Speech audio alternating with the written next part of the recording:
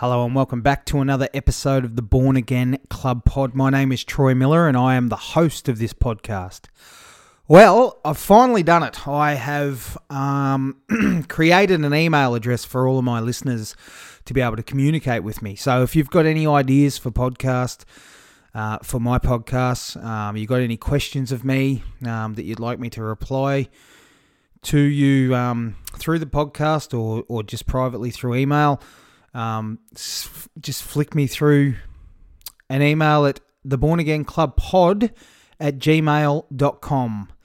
That is my new email address, and I'm very excited to be able to hear from some of my listeners from not only Australia but around the world, because I know that I've got plenty. So that is thebornagainclubpod@gmail.com.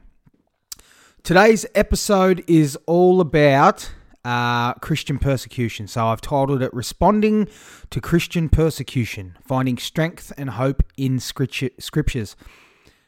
So we'll cover a fair few things. This podcast might go a little bit longer than last week's, but I'll still strive for that half an hour sort of time to wrap everything up. But as always, I'd like to start off with a prayer. So if you all bow your heads with me as I pray. Dear Heavenly Father, as I begin this day, I come before you with a heart filled with gratitude and reverence. Thank you for the gift of life and for your unending love and for the countless blessings you have bestowed upon me. Lord, I surrender this day into your loving hands.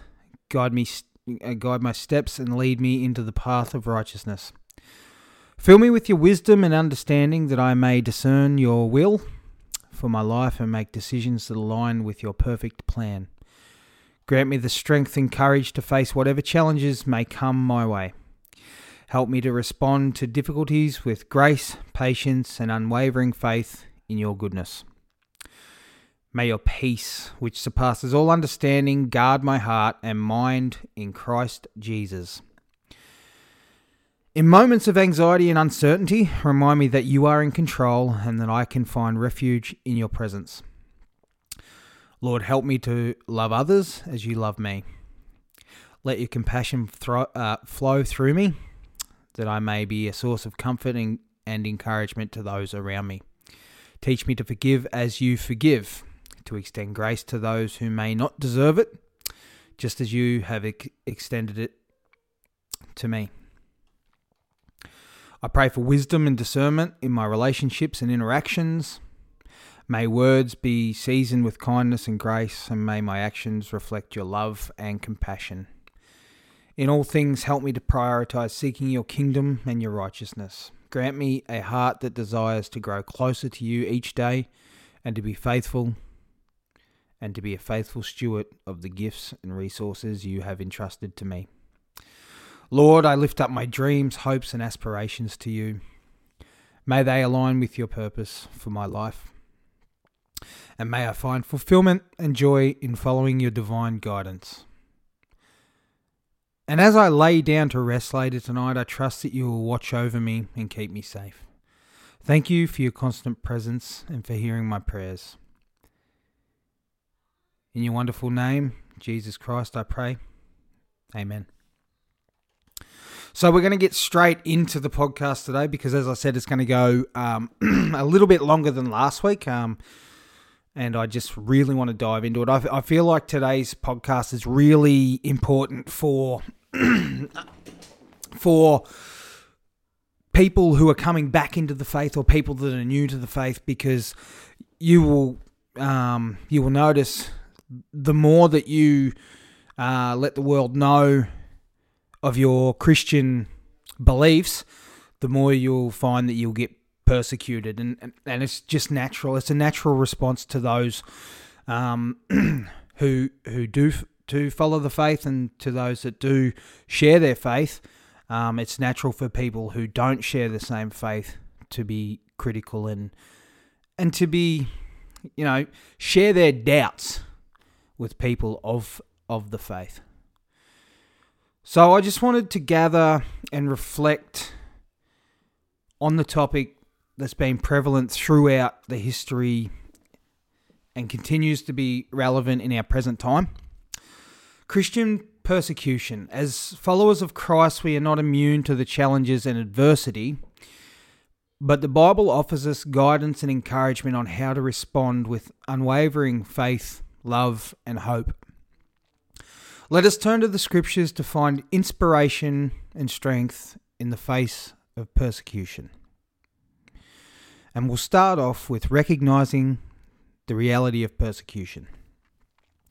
Indeed, all who desire to live a godly life in Christ Jesus will be persecuted. And that is a verse out of 2 Timothy chapter 3, verse 12. As Christians, we must acknowledge that persecution is a part of our journey. Our Lord himself experienced persecution, and we are called to follow in his footsteps. Despite the trials that we may face, we can find comfort in knowing that God is with us in every moment. So we must respond with love and forgiveness when people come at us and persecute us. And it says in Matthew chapter 5, verse 44, "But I say to you, love your enemies and pray for those who persecute you." Because in the face of hostility, our response should never be fueled by hatred or revenge. Instead, we are called to love our enemies and pray for those who mistreat us. This radical act of love can be powerful and be a powerful testimony to the transforming power of Christ's grace. And it comes down to trusting in God's sovereignty. And it says in Luke chapter 12, verses 11 to 12, "When they bring you before the synagogues and the rulers and the authorities, do not be anxious about how you should defend yourself or what you should say, for the Holy Spirit will teach you in that very hour of what you ought to say." So in times of persecution, fear may attempt to overwhelm you. But as we're reminded that we need not be anxious, for the Holy Spirit will provide us with the words and wisdom we need. Trusting in God's sovereignty enables us to face our trials with confidence, knowing that He is in control. Which we now turn our attention to finding joy in suffering. So this is a verse from Matthew chapter 5, verses 11 to 12. "Blessed are you when others revile you and persecute you and utter all kinds of evil against you falsely on my account.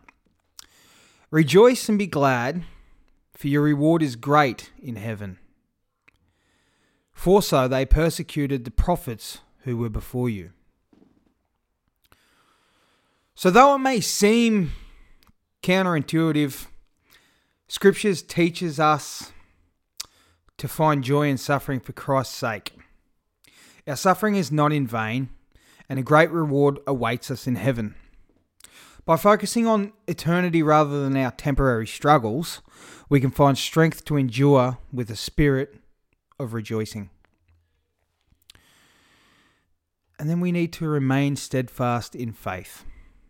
And as it says in John chapter 16, verse 33, "I have said these things to you, that in me you may have peace. In the world you will have tribulation. But take heart, I have overcome the world." As Christians, our faith is not shielded from challenges, yet we find peace in the promises that Christ has overcome the world. Let us remain steadfast in our faith, knowing that our Lord is with us through every trial, providing us with the strength we need to endure. So, brothers and sisters, as we face the reality of Christian persecution, let us draw upon the wisdom and encouragement found in God's Word. Through love, forgiveness, trust, joy, and steadfast faith, we can respond to persecution in a way that honours Christ and bears witness to His transforming care. In the midst of our trials, let us remember the words of the Apostle Peter. "But rejoice insofar as you share Christ's suffering, that you may also rejoice and be glad when his glory is revealed. And that's in 1 Peter chapter 4, verse 13. May our response to persecution shine as a beacon of hope, drawing others into the light of Christ's love and salvation. Amen. So, I guess I wanted to answer a couple of questions that I've had throughout my Christian journey, and I really thought about it, and I've sort of come up with my own answers, but I've asked a question. I've gone to the Word, so I've read the Bible, and I've tried to interpret things, and I've come out with a list of ideas or answers that sort of explain away some of the questions that I have personally. And I'm sure there's other people out there that have had the exact same questions as myself. So one of my questions, well, a few of my questions all in a row were, how can we as Christians react to people who question it or debate our beliefs? How can we respond to people who try to prove the Bible wrong? And how do we respond to people who criticize us for our beliefs? So the answer I come to, as Christians, how we respond to people who question or debate our beliefs, as well as those who try to prove the Bible wrong or criticize us for our faith, is crucial. Our responses should reflect the love, grace, and humility that Christ demonstrated during his time on earth. Here are some of the principles that I've come up with to guide our interactions. And as I've said before, I'm not a pastor, I'm not a professional, I don't claim to have all the answers, but this is just something that I've come up with, that I've taken from the Word, that I thought that I would share that could help you guys. And it's something that I would like to really focus on in my life as well. So, number one is listen with empathy. So when engaging in discussions, listen attentively to the other person's perspective without interrupting or dismissing their views. We need to seek to understand their concerns, doubts, or criticisms, and show empathy towards their feelings and their experiences. And that's not just when it comes to a debate around people's faith or religion or anything. It can be political views, it can be world views. There's a lot of things in the world these days about, transgender and, the LGBTQ plus movement. And it's the same with that. Although it's not within our beliefs, we have to treat these people with a sense of understanding and show empathy towards them. Because as Christians, we're taught that no matter what, we have to love everybody. Because that's what the main message of Christianity is. Which draws us into being, to having respectful dialogue. So engage in respectful and civil dialogue. Avoid being defensive or resorting to a personal attack. Treat others with kindness and respect, even if they hold opposing beliefs. So again, the same as number one, we need to just really respect what the other person believes. We don't have to agree with it, but we need to be respectful of what they're saying. Because if we want that respect granted to us, we need to be able to give it back as well. And that's not just a Christian thing. That's just a common sense sort of thing. Number three is that we need to be humble. Recognize that none of us possess perfect knowledge or understanding. Be humble about your faith and acknowledge that there are aspects of God's plan and the Bible that may be challenging to grasp fully. Because even as a Christian coming back into the faith, some things are hard to fully grasp. And there is questions that pop up, even to some of the most, some of the biggest believers that I know. Some of the most devout Christians can struggle to fully grasp or comprehend. And that's because we can't really comprehend God's word fully, because, we are just human at the end of the day. Number four would be to share your faith with gentleness. So when responding to questions or criticism, share your beliefs with gentleness and humility. Use language that is compassionate and considerate, and avoid a confrontational tone. Number 5, use scripture wisely. When discussing the Bible, use scripture thoughtfully and in context. That is massively important. While the Bible is a reliable source of truth, it may not be immediately evident to someone who does not share the same faith. Share relevant passages and explain them in a loving manner. So it's important to really, if you're going to use scripture to defend what you're saying or to back up what you're saying, you really need to understand that scripture that you are sharing, and you want to make sure that it's being shared in context, because it'd be so easy for someone who doesn't believe the same thing. If you're sharing a scripture out of context, they're going to jump on that straight away, and it's just going to floor your argument completely. Number 6, acknowledge doubts and questions. It's okay to acknowledge that there may be a difficult or challenging aspect of the Bible or Christianity. Addressing doubts and questions with honesty and empathy can lead to a more meaningful conversation. Not only does it lead to a more meaningful conversation, but if you can stay calm, acknowledge the doubts, hear what they're saying, and you can explain it in a way that can start to make sense to them, well, then you're starting to plant seeds. Which is, as Christians, that's what we're supposed to do. We're supposed to plant seeds to bring more people back to Jesus, back to God. Number 7, and it's one of the most important aspects, or one of the most important points that I think I've come up with here for this scenario, and it's to pray for guidance. So seek God's guidance in your conversations. Pray for wisdom and discernment to respond effectively and loving to those who question your beliefs. Because if we've got a relationship with God, we already speak to Him. So He already knows us. We already know Him.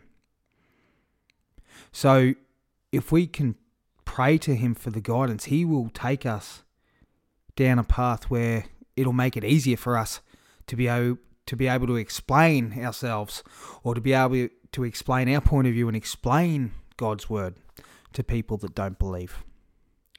Number 8, focus on common ground. Look for areas of agreement and common ground in your discussions. Finding shared values or beliefs can foster understanding and create a more positive atmosphere for the conversation. Number 9, set healthy boundaries. If a conversation becomes too heated or unproductive, know when it's appropriate to step back and take a break. Remember that not every debate will result in a change of opinion, and that's okay.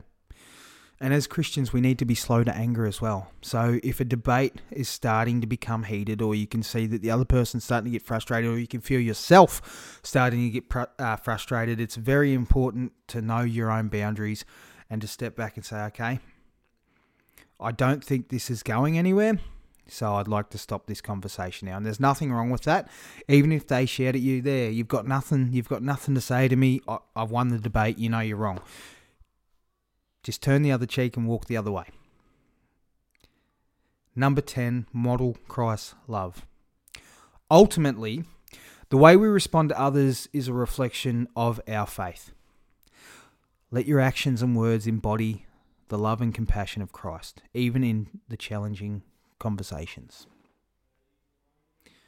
And just remember, our goal is not to win arguments, but to share the truth of the gospel with love and grace. Planting seeds of faith may take time, and it is the work of the Holy Spirit to bring about transformation in people's hearts. Trust in God's timing and sovereignty, and continue to be a witness for Christ through your actions and your responses. Sometimes as Christians, there's an element of embarrassment. Especially not for somebody who has been a Christian their whole life and they're really devout, but someone like myself who has been an atheist in the past, or has been agnostic or whatever and is coming in to Christianity, become born again and is starting to explore the faith more seriously, it can be an element of embarrassment when you come out as a Christian. And there can be, I guess, a little bit of, not, for lack of a better term, shame. But mostly embarrassment. But my question would be how to live without shame as a Christian. So living without shame as a Christian is a liberating and transformative experience. Shame can be a powerful negative emotion that hinders our relationship with God and with others.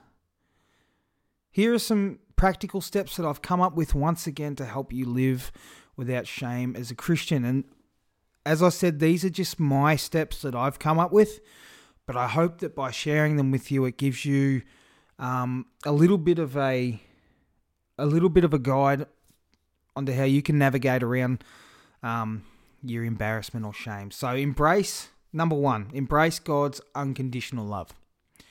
Understand and internalize the truth that God loves you unconditionally. His love is not based on your performance or worthiness, but on His grace and mercy. When you fully grasp God's love, shame loses its grip on your heart. It's important to confess and repent, and that's number two. If you have sins or mistakes in your past that are causing shame, confess them to God and seek His forgiveness. Remember that through Christ's sacrifice you have been forgiven and cleansed from all unrighteousness. So,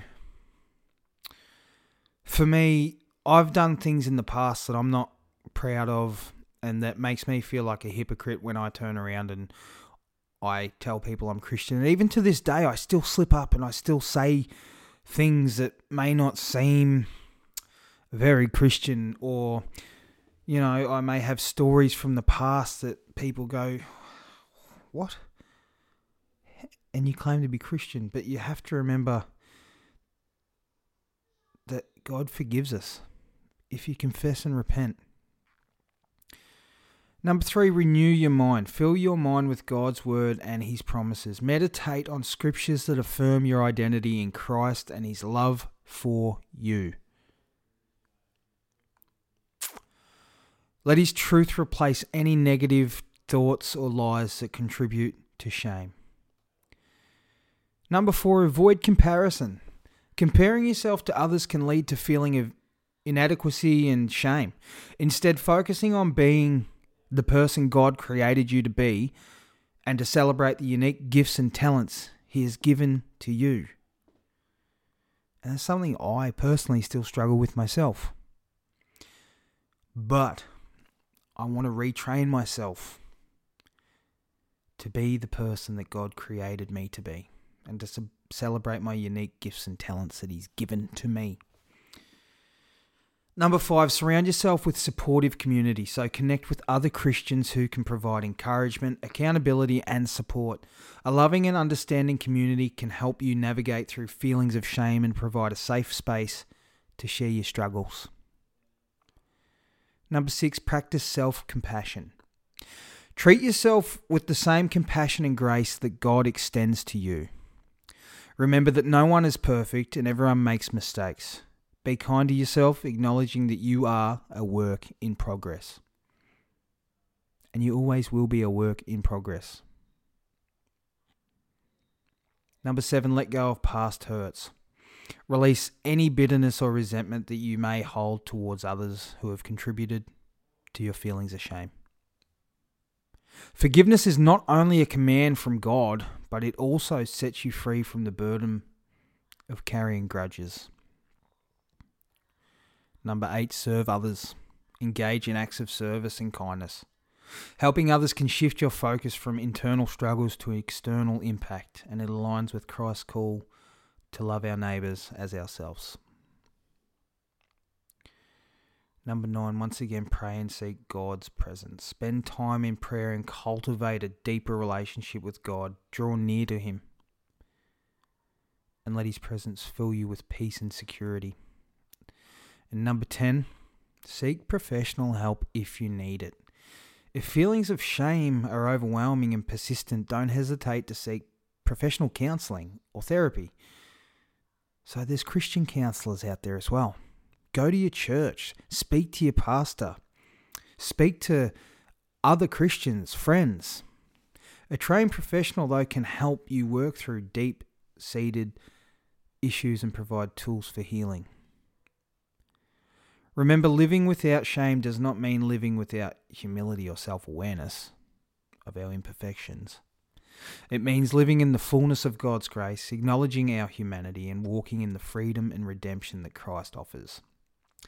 Trust in His transformative powers to renew your mind and your heart, and step out into the abundant life He has prepared for you.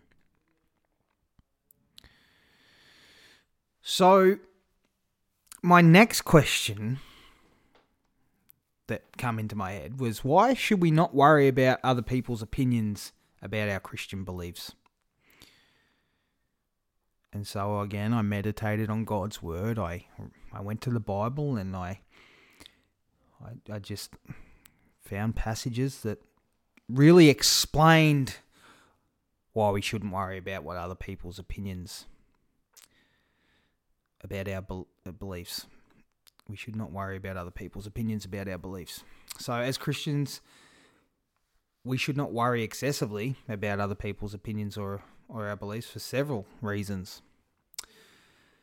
Number one being God's approval matters most. So ultimately, it's God's opinion that holds the greatest significance. Our primary concern should be living in obedience to Him and seeking His approval rather than seeking validation from others. And in Galatians chapter 1, verses 10, it says, "Am I now trying to win the approval of human beings or of God? Or am I trying to please people? If I was still trying to please people, I would not be a servant of Christ." And that's important to remember, that we must always put God first.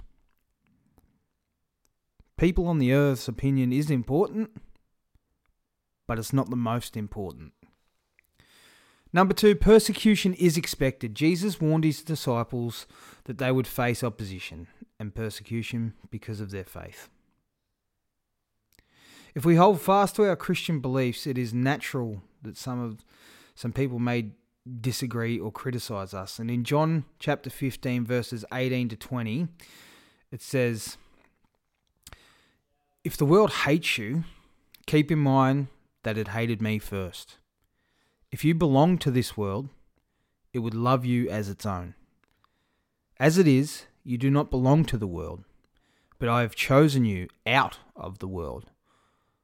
That is why the world hates you."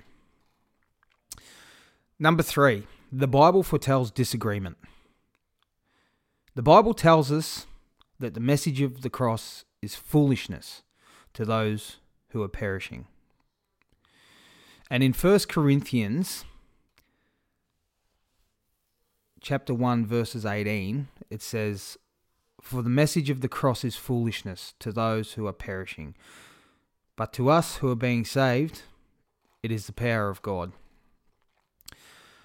So we should not be surprised when some people do not understand or accept our beliefs. Number 4, faith is personal. Each person's faith journey is unique and deeply personal. While we cannot share our beliefs with others, their response is ultimately their own responsibility. We cannot control how others perceive or respond to our faith. So in 2 Corinthians chapter 9, verse 7, it says, "Each of you should give what you have decided in your hearts to give, not reluctantly or under compulsion, for God loves a cheerful giver." Number 5, we are called to be salt and light. Jesus described believers as the salt of the earth and the light of the world. Our focus should be on shining the light of Christ through our actions and words, not on seeking the approval of others. So in Matthew chapter 5 verses 13 to 14, it says, "You are the salt of the earth, but if the salt loses its saltiness, how can it be made salty again? It is no longer good for anything except to be thrown out and trampled underfoot. You are the light of the world. A town built on a hill cannot be hidden." Number 6, it's a testimony to God's work within us.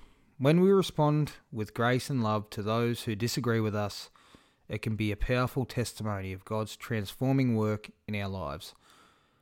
Our Christ-like character can speak volumes to those around us. And it says in 1 Peter chapter 3 verses 15 to 16, "But in your hearts revere Christ as Lord. Always be prepared to give an answer to everyone who asks you to give the reason for the hope that you have. But do this with gentleness and respect, keeping clear conscience, so that those who speak maliciously against you and your good behavior in Christ may be ashamed of their slander." Number 7, standing firm in truth. We are called to hold fast to the truth of God's word and not be swayed by the opinions of others. Our faith should be grounded in the unchanging truth of scriptures, not in the shifting opinions of the world. And in 2 Timothy chapter 3 verses 16 to 17, it says, "All scripture is God-breathed and is useful for teaching, rebuking, correcting, and training in righteousness, so that the servant of God may be thoroughly equipped for every good work." And number 8, freedom from people-pleasing. Worrying about others' opinions can lead to people-pleasing behavior, which can be spiritually detrimental. Instead, we should seek to please God and live in a way that honors Him. So, in Galatians chapter 1 verse 10, it says, "For am I now seeking the approval of man or of God? Or am I trying to please man? If I was still trying to please man, I would not be a servant of Christ."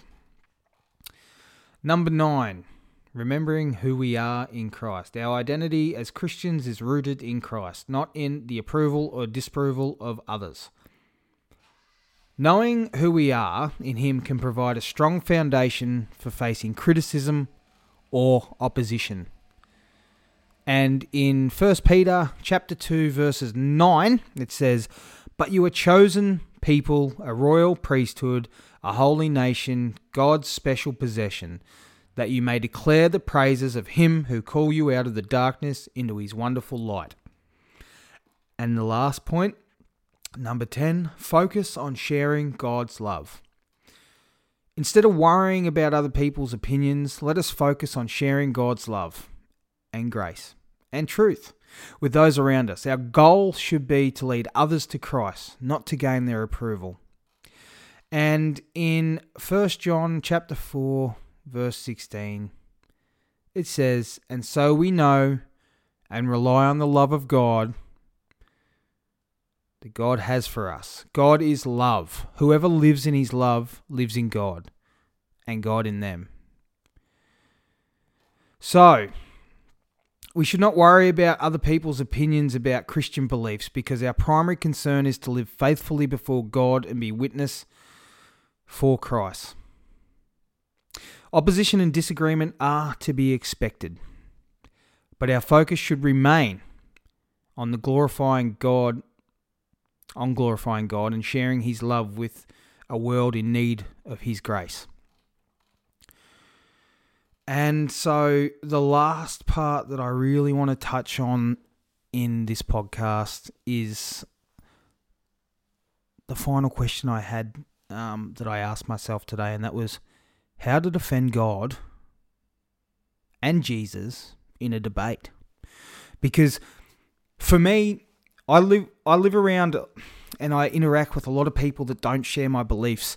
And when they hear me talking about Jesus or my Christian faith, they will start coming in and they'll persecute me, they'll attack me, and they will question me. And I haven't always been strong enough to be able to answer the questions that they're throwing at me because I haven't been strong enough in my faith and I haven't meditated on God's word enough and I haven't lived in his word enough. So it was always hard for me to be able to respond to people's persecution. But defending God and Jesus in a debate requires a combination of knowledge, wisdom, and a respectful attitude towards those with differing beliefs.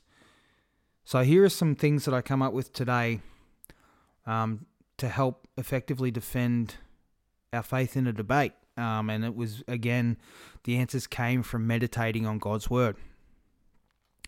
So number one, the most important thing is to know your faith. Study and familiarize yourself with the teachings of Christianity. Understand the foundational beliefs, key doctrines, and the evidence supporting your faith. Knowing the Bible well is essential for defending Christian beliefs. Number two, listen carefully. In any debate, it is crucial to listen carefully to the arguments of the other person. Show respect and demonstrate that you are genuinely interested in understanding their perspective. Number three, stay calm and respectful. Maintain a calm and respectful demeanor throughout the debate, avoiding responding with anger or personal attacks as it can undermine your credibility. Especially as a Christian, when you're debating on behalf of Christians and you attack someone personally, it completely undermines your credibility as a Christian because we preach love. It's if not the most important commandment, it is one of the most important commandments. It's to love your neighbor.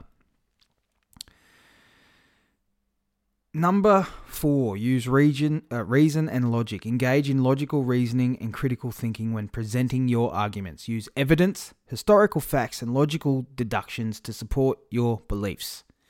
Number five, share your personal testimony. Share your personal experience and how your faith has impacted your life. Personal testimonies can be powerful in conveying the transformative nature of faith. And let me tell you, if you are like me, which a lot of Christians are, a lot of newborn Christians or born-again Christians have got amazing testimonies of transformation. Number six, focus on core beliefs. In a debate, it is essential to focus on the core beliefs of Christianity rather than getting sidetracked in peripheral issues. Stick to the central tenets of the faith. Number seven, acknowledge limitations. Be humble and willing to acknowledge when you don't have all the answers. It's okay to say, I don't know. And commit to seeking further understanding. Of course, we're not going to know everything. The Bible is intricate. It takes a long time to read the Bible, let alone understand it. And there's pastors and people out there that have been studying the Bible for decades that still have to refer back to the Bible when they're trying to explain things because it is so hard to comprehend and to understand. And remember that everyone interprets the Bible differently as well. Number eight, address misconceptions. If your opponent has misconceptions about Christianity, gently correct them with accurate information and avoid using strawman arguments. And what I mean by that is to do not exaggerate or underplay certain arguments. Use scriptures wisely. So this is number 9. Use relevant Bible verses to support your arguments, but make sure to interpret them in a context with understanding. Make sure, as I said earlier, that you use any Bible verses or scripture in context. Otherwise, it is going to be used against you. Number 10, pray for wisdom. Seek guidance from the Holy Spirit in your discussions. Pray for wisdom and discernment to respond effectively and with grace. And number 11, I think the second most important thing, plant seeds. Remember that your role may be to plant seeds of truth rather than to win the debate outright. Trust that God can work in the hearts of others over time, and He will. I've spent a good part of 5 years planting seeds Ever since I become born again, I've been planting seeds in people who absolutely refute God, absolutely refute the Bible. I plant seeds, and over time I can see that it's slowly starting to grow and God is working through them. And some of these people are starting to pray and starting to talk about God more, which I can see God working through them. And that's because seeds have been planted. It's very important as Christians that we're planting seeds wherever we go. Even if the person we are planting the seed in is completely against the Bible. Number 12, and my last point that I want to share with you is stay grounded in love. Above all, let love guide your responses. Love for God and love for others should be the foundation of your defense. Remember that the goal of defending your faith is not to defeat or humiliate your opponent, but to engage in a meaningful dialogue. The Holy Spirit is the ultimate convincer, and our role is to be the faithful witnesses and ambassadors of Christ's love and truth. Brothers and sisters, thank you so much for joining me. This one was a bit longer again, but I really think that the message from today's podcast is very, very important, especially for people, and I feel like there's a lot of people out there that are born again that are or coming into the faith of the new, and they're listening to my podcast. They really struggle with some of these situations that I've covered today, with people either persecuting them for their beliefs, or they've got a bit of embarrassment or shame around their beliefs, or they get into debates with people about their beliefs. Listen to this podcast or go back and listen to the points often, or as many times as you need to understand the key points of what I've spoken about today, because it all comes from the foundation of God's Word. And He's drawn me in to certain verses in Scripture to be able to pull out and place in front of me into words so I can share with you guys. Once again, thank you for listening.